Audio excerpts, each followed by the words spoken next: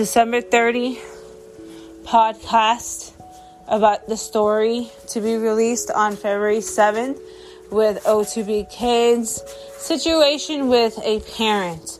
The parent was taking the child to VPK and daycare with assistance of help.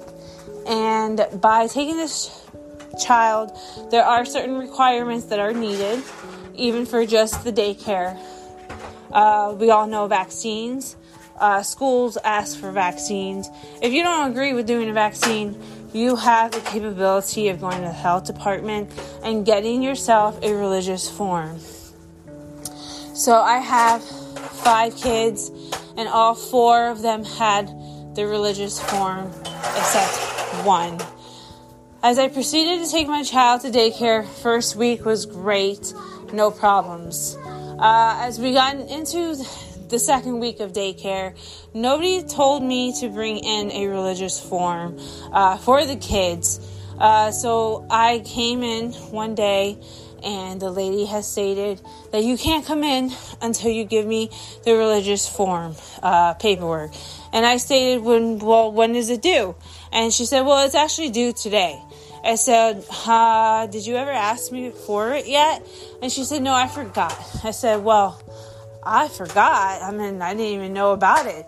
So you're trying to tell me my kid can't come in today?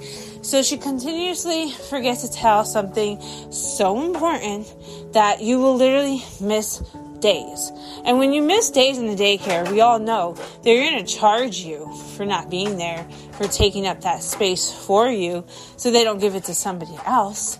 So I'm getting charged for mistakes not being told to me. And I have a couple of different emails showing different forgetfulness on whatever situation it was. It had come down to all the way to the 4th and end was COVID. My kid caught COVID in October. They were trying to charge me in December for charges of missing days, 15 days to be exact, per them, 15 days, per my doctor, 10 days. Come to find out in January, when I got it all disputed, they forgot to give me a form when you miss out for 15 days. Nobody told me about it. Nobody even spoke upon I caught on. And by this point, I am a upset parent who would have had a job, would have lost their job, has lost over $400, almost $1,000 extra, if it wasn't for me disputing it. And the last day when I came in, after getting that disputed, everything cleared, I was told once again by Nancy, not the first time, to get out of the building in a rude manner.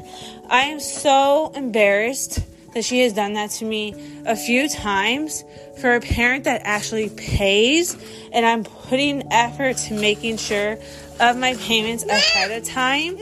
I think that that's embarrassing. So therefore, I feel as if O2B Kids company, you hired somebody that doesn't know their job, that embarrasses parents, and it's a continuous act.